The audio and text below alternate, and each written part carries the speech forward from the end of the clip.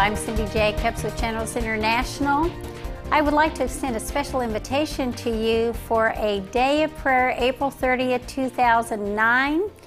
Why have we chosen April 30th? That is the day our President Abraham Lincoln called for a time of humiliation and fasting on behalf of the nation during the Civil War.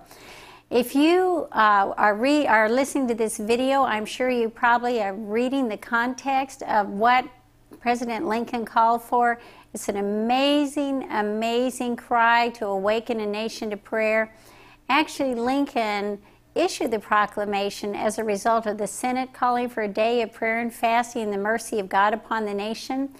And so we have chosen this same date to call for nationwide prayer to turn America back to God.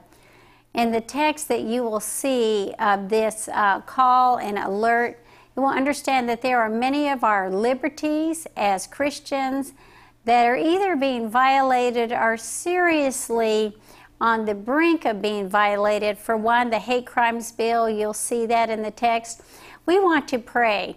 It's very interesting, as we have issued a previous alert saying how God gave Frank Hammond, who the author of the book Pigs in the Parlor, in 1985, a vision of three judgments coming upon America. The first judgment was that of an eagle coming through the clouds. It was a green eagle, and it was a judgment on the greenbacks, our economy, for our sin of mammon. The second was a red eagle, and that was an eagle that came through the clouds and attacked, and it was as a result of our sin of abortion and bloodshed.